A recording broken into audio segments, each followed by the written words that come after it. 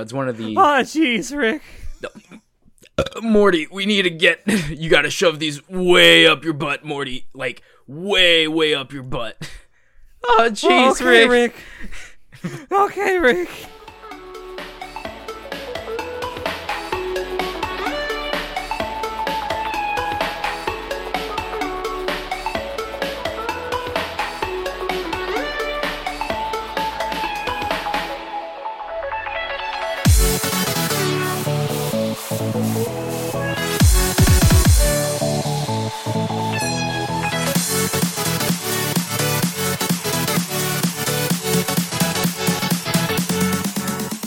Hello, everyone, and welcome to Anime Club After Dark, the podcast that delves into all things anime, manga, and otaku culture related. I'm your host, Alex, but you can call me Senpai, and joining me tonight, I am joined by our czar of source material, John. Hi. I always, when it's just me and you never say anything like, Show always has these elaborate intros. Yeah, it's been a while since I just did the hi. So I had to bring it back into rotation. All right, well, tonight you and I are going to be discussing what I guess could be considered a bit of a niche subject to talk about, but I think it's something that you and I are... We looked at this and we thought, maybe there's something here to talk about, so we're going to talk about it tonight. You came across this article that is essentially a... what's the word I'm looking for? Breakdown. A breakdown of a study that was done, I believe, last year. Yeah, it's from 2019. Of how adult animation has become the fastest growing category in animation, particularly in the West. Yep. And we thought it'd actually be a good idea to talk about this. And number one, see if it's right, and number two, pontificate about what it may mean for not only Western animation companies but for the anime industry going forward. Yeah. And it's just, so when I came across this article, it was like 3 a.m. or something, and I was just scrolling through Reddit, and I just saw this article, and I was like, hey, that's a topic idea, I guess, because Castlevania just finished airing, or it just was released, so this is coming off the cusp of Season 3? Is that the newest season? Yes. Okay, so Season 3 of Castlevania just came out, and I was like, and I just watched it, and I was like, I loved it.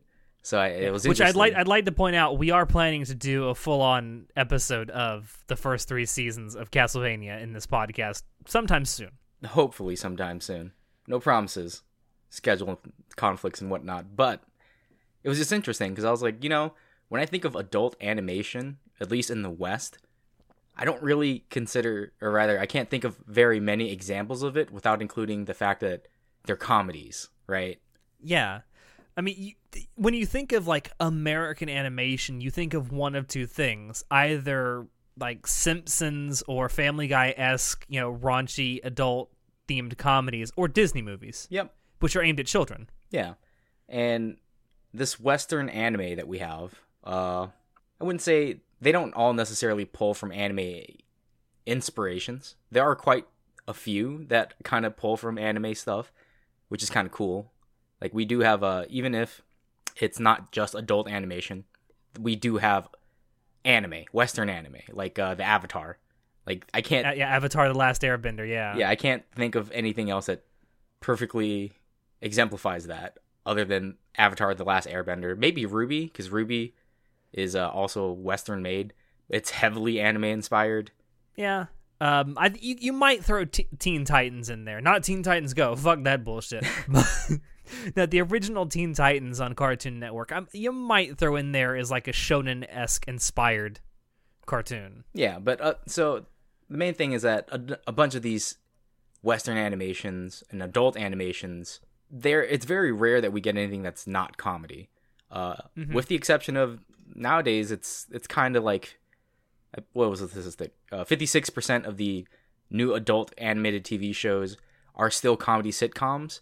But the rest, the other 44%, are actually split between Western anime, epic, superhero, horror, musical, action, sci-fi, and drama. A pretty diverse range, actually. Yeah, it's good to see that people are starting to consider using adult animation as a medium instead of or using animation to tell adult stories. Yeah, and it's something that you think of 10 years ago, even further back, 20 years ago, it was unheard of. Like, we barely had anything that we would consider adult animation. The only thing I can think of would be like Spawn, the animated series. Yeah, but that was like a rarity back. That was like an outlier. Yeah, a huge outlier when it originally came out. But yeah, we tried before we started recording to actually find a statistic like this for 10, 15, 20 years ago, and we could not find anything like that. But just having lived through it at that time, I would say you could easily say 80 to 85, maybe even 90% of the animation that was coming out of the West back then was strictly comedies / sitcoms. Yeah, like I'm thinking back to watching Adult Swim, in the mid 2000s, and we had like the Coast to Coast with Space Ghost, Aqua Teen Hunger Force. Yeah, and we had like raunchy, like just out there comedies, but nothing really serious. They were just like satirical, and it was just funny, sitcoms. Yeah, or farcical. Yeah, and when you think to now where we do have a diversified thing of using adult animation, like Love, Death, and Robots, I think that's what that series was called on Netflix. Yes. That one wasn't just comedy. It actually had some like pretty far out stories. Some of them were actually sad and scary. It was really cool. I really enjoyed it. It had some pretty heavy themes in it. Yeah. Yeah, it's fun. I mean, for me, as someone who is just, as much as we talk about anime here, and I think you are like this too, like as much as we love anime, we just are in love with animation as a medium for storytelling. And it's really great seeing some of these like Western studios embrace this idea that, you can use animation for more than just, settling kids down for an hour or, fart jokes. Yeah. And it's still filled with fart jokes and like just crude, crass humor. But I remember we were talking last night, I think it was, where I talked about my origin story of like, I've always just liked animation. It hasn't always been anime, but I've always just liked animation. And to this day, I still love cartoons, and I've never really grown out of it. And it's not because it's not that I don't like real life TV stuff. I do enjoy occasional real life shows. It's just I like animation more because they're more interesting to me. Yeah, I think you could also visually tell a much more captivating story through animation than you can in with live action. Yeah, because you're not limited to what's physically possible to create. Yeah. with animation, just time and budget at that point, right?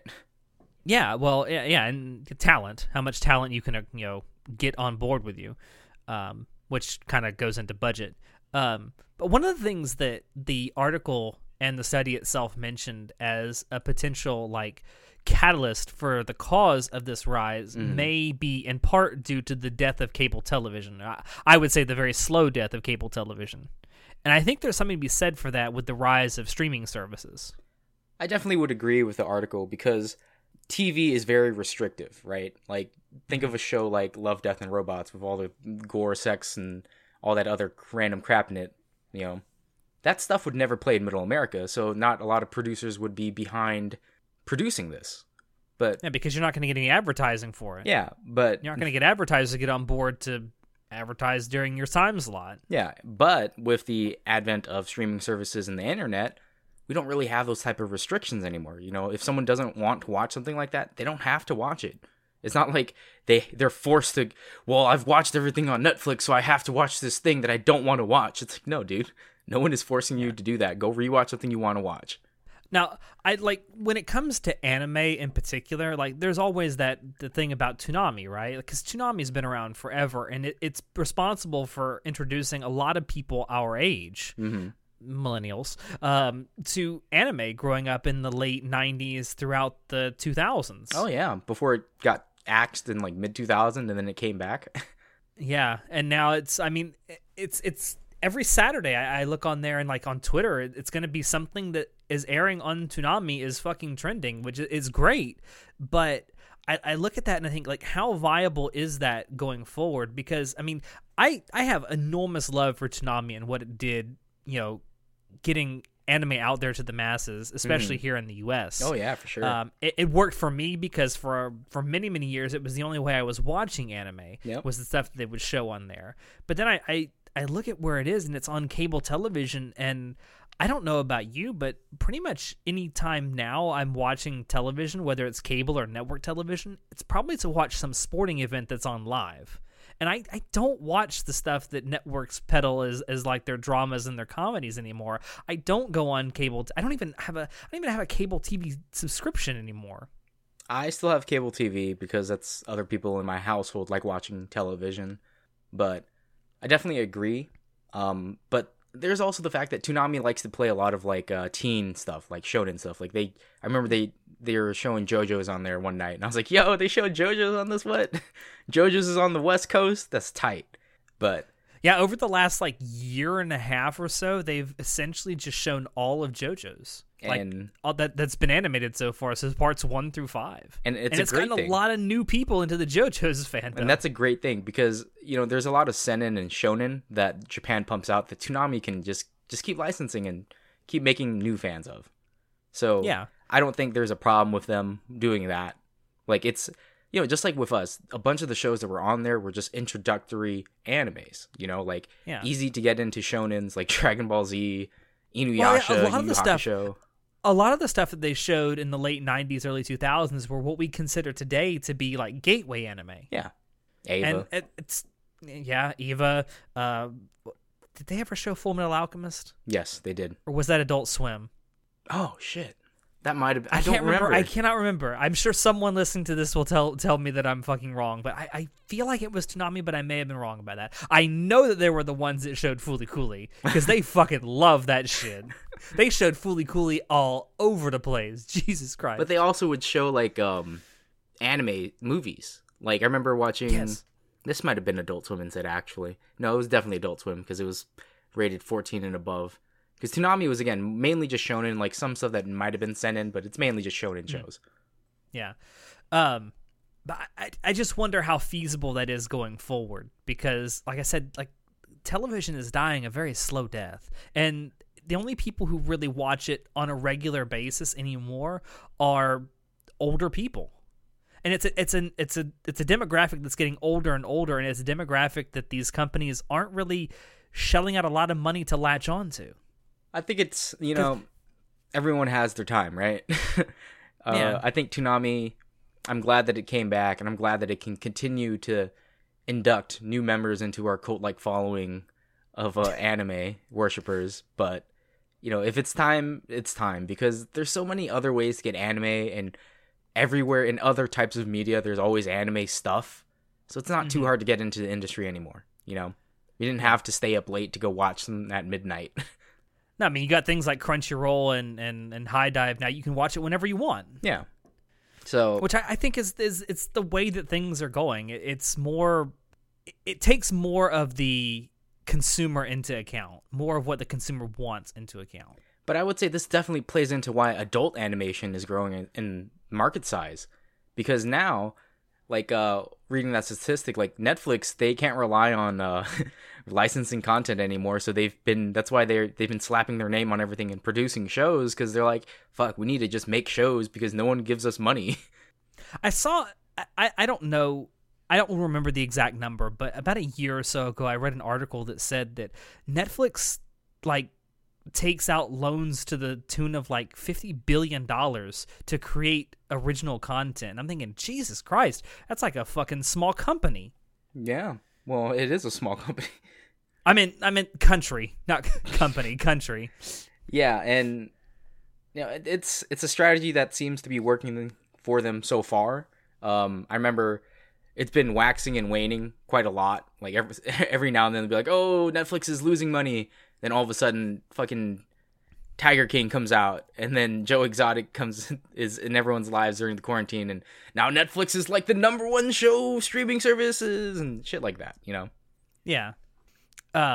So one of the things we talked about how for fucking decades now, animation in the West has been mainly geared towards either children, and I would say probably largely towards children and younger people. Yeah. Or to like the raunchy, sex jokes and fart jokes comedy of the adult stuff like Simpsons, Family Guy, stuff like that. Yeah.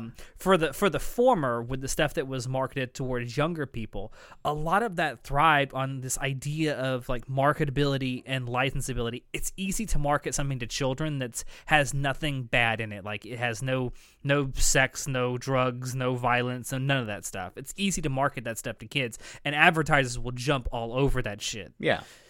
And then licensability, it's easy to license stuff to children because you can say, hey, there's this cartoon you like, there's these 50 different toys you can now buy from it. Yeah. I feel like with adult-oriented animation, that's going to be less so, especially with the license ability of it for third parties to make things like toys or, other ancillary things that people can buy. But then I look at the anime industry and I think, well, the anime industry has actually made this work because there are some pretty like adult-oriented, I won't say raunchy, but anime that have violence and stuff like that in it that are still marketable. Yeah. That they come out with things like, art books and figures and, plushies. I mean, I definitely think it's kind of different for Japan. Because they have diehard fans over there, right? That will buy literally every type of product you put out available. In the West, you're right. Like these adult animations aren't as marketable, and they don't definitely sell as much merch as something like a kid show like My Little Pony would to all types of audiences. But I don't think that's where it's going to be lucrative. I think the fact that adult animation in its own right is a really good form of entertainment is just enough. Like, people are going to want more. Like, when Castlevania Season 1 aired, people wanted so much more of that. Literally the next day, they're like, okay, due to how much... Yeah, well, there were 4 episodes. I mean, I would too. There was only 4 episodes, but it was so good, though.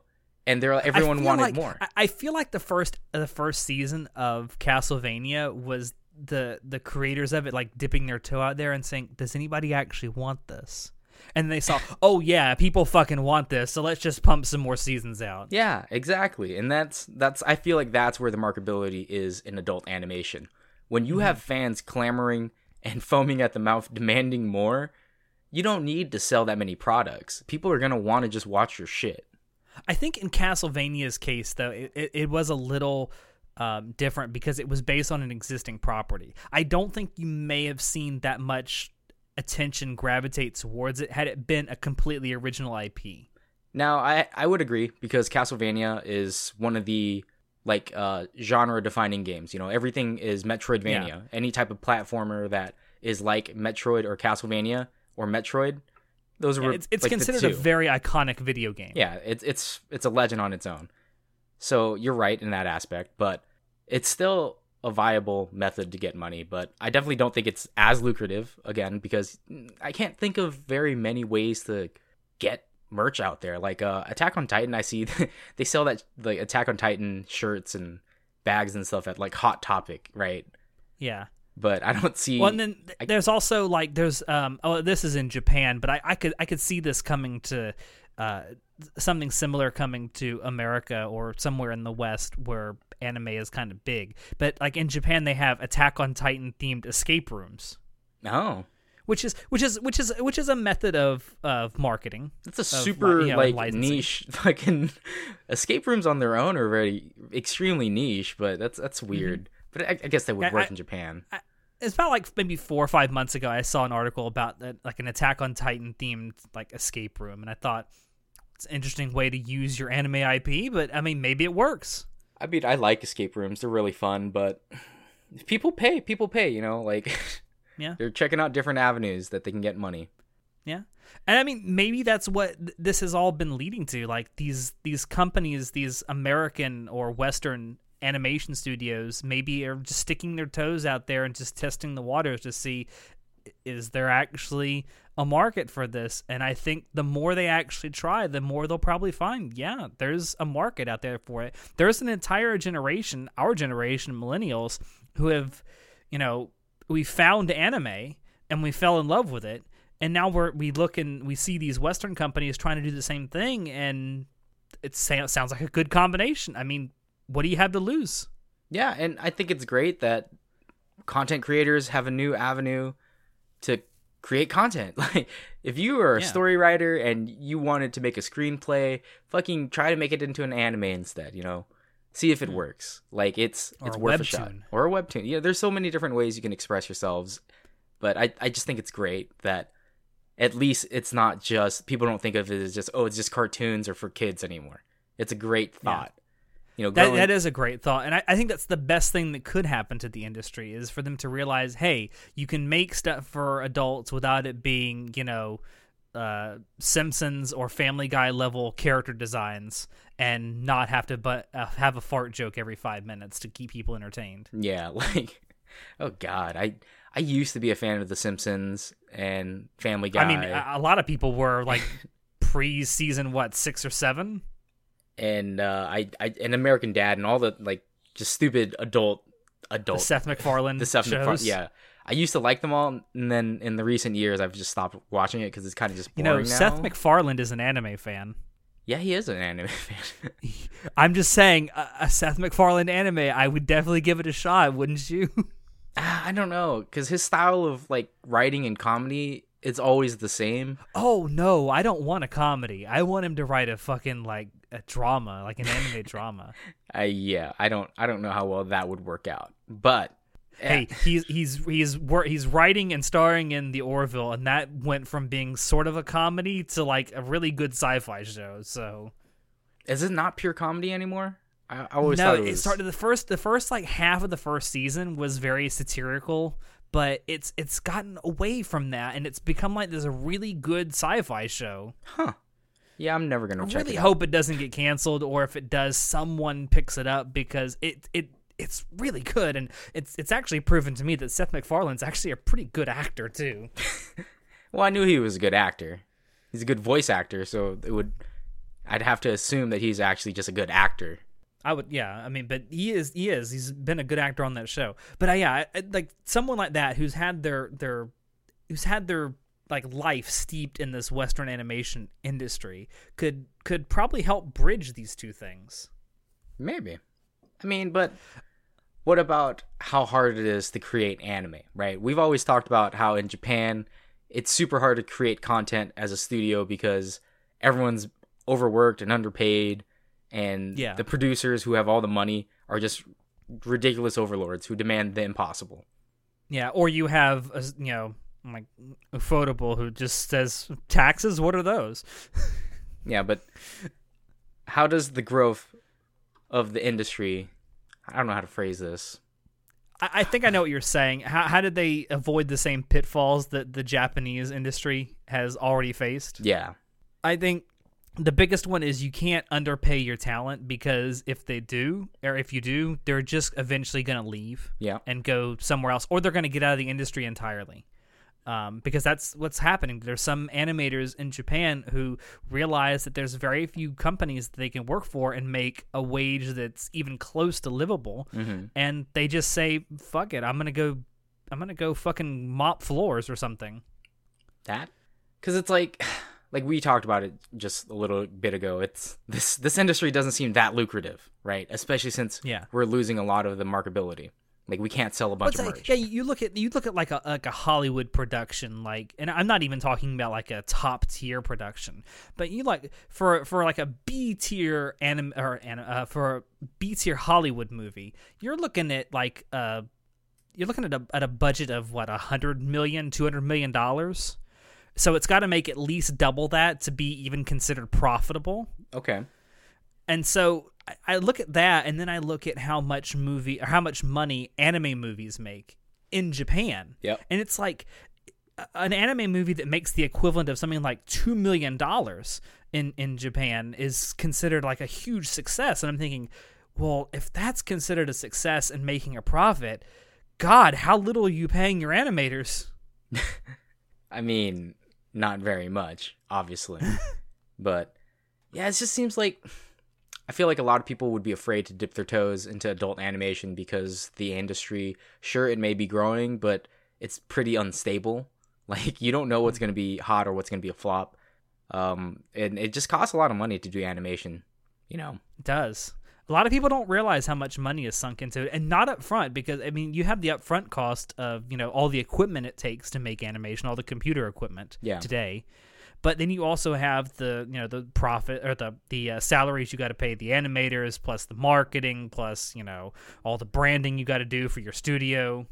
Yeah, and it seems like unless you hit that sweet 6-season deal in a movie, 6 seasons in a movie, right? For a show. That used to be like the mark of success for an intellectual property. Yeah. So it feels like, because a lot of these shows don't really feel like they'll hit the 6 seasons in a movie mark, but it seems like they'll grow enough in the first 2 or 3. My Hero Academia. Yeah, we're not talking about that. It just seems like it's fine though, because as long as your animation does really well for its first 2 or 3 seasons, it's got a pretty good chance at like having a huge cult following at the very minimum, you know. Like look at Rick and Morty and how big that show fucking went off, and you know, with all even with the toxic fandom and stuff, but you know, it's one of the jeez, Rick. Morty, we need to you got to shove these way up your butt, Morty, like way up your butt. Oh jeez, okay, Rick. Okay, Rick. But you know, that's one of the more adult raunchy animations, but it's also got some pretty solemn moments, and it's a very solid show, right? But because of how good it is... I mean, he turned himself into a pickle is the funniest shit I ever saw. I swear to God, it's the funniest shit I've ever saw. The fucking memes. But I'm saying just 2 seasons of this show, all right? And not even the first... Just the first season alone created such a huge fucking cult following, and season 2 knocked it out of the park, and it became a fucking hit. Like, it's still super big, and everyone loves it, right? It got so big, they got McDonald's to bring back the Szechuan sauce. Yeah, like, literally, the memes that came out of this adult animation show paid back the cost of it in dividends, is all I'm saying. Mm-hmm. And that's the type of success that they should be looking forward to, you know? Like, fuck all that 6 seasons and movie shit. As long as you can make quality content that you're okay with, then everyone else will enjoy it anyway, you know? Yeah, and another thing they got to avoid is they got to avoid sinking millions of dollars into every single project. Like, not every single project is going to be worthy of millions upon millions of dollars of capital. Like, know your audience. Like, if you are making something that's more niche, you know, you don't necessarily have to put a bunch of capital behind it. That way, if it doesn't do as good as you think, it's not economically ruinous for your company. Yeah. Yeah, that's something that I think anime studios tend to do. They tend to sink a lot of money into stuff that ends up not being that good, and then it's just financially ruinous. But you never know what's going to be. The next thing has to be an enormous hit, or they're fucked. Well, it's because you don't know the market, right? Like, who would have thought that Rick and Morty, with how stupid this show is, Justin Roiland and Dan Harmon definitely didn't think the show would be a hit as big as it is now. Like, they're like, oh, this is just a stupid show that we wanted to make because we're fucking retarded, so we're going to make this show. And then they made it, and it became so big, right? Yeah. So that's proof positive that you don't need a huge budget. You don't need to make it look amazing. You just need to make good content that people just like. Yeah, the writing has to be good. Yeah. Or, I don't know if I would call the writing of Rick and Morty good. It's entertaining. It's entertaining, yeah. It's at some points it's good, some points it's like just stupid, but it's still entertaining to watch. So it's whatever. All right. Well, to wrap this up, I want to ask the final question. So, what do you think, or what do you hope for all this growth going forward, and what do you think it'll mean for Western studios and the anime industry? Because me personally, I hope this actually leads to maybe a coming together of these two industries, so we see some more I guess trans-specific partnerships of these studios. I mean, I would love a situation where Western studios and anime studios just combine and they're like, hey, we have the capital, you guys got the ideas, let's make it something for the entire world to enjoy. You know, like, it seems like we've come such a long way since the 90s where it was super hard to get anime, right? You'd get like some shady fucking VHS that's copied and, you know, some poorly translated subtitles, to here we are 30 years later where literally 4 hours after something airs, we can get it translated, coded, and uploaded in 1080p over here on the West. Or sooner. It could be even up to like an hour after or 2 hours after. It's crazy. Yeah. Or sometimes we get it here in the West before they see it in Japan. Yeah. Like Space Dandy. Well, that's because Space Dandy was made for the West. But point being, I wish there was more crossover. I wish that the anime industry would open its arms. These studios would reach out and try to contact Western studios. And I hope Western studios are open to this idea where let's partner up with our East brothers and sisters and fucking make animation, you know? Let's make some fucking What you're saying shows. is you want them to make anime great again. Let's make anime great again. All right. On that note, thank you out there for dropping in to listen to us. We hope you enjoyed it because we sure enjoy bringing this stuff to you. If you want to check out previous episodes of the podcast, you can find us on Apple Podcasts, YouTube, BitChute, SoundCloud, and Spotify.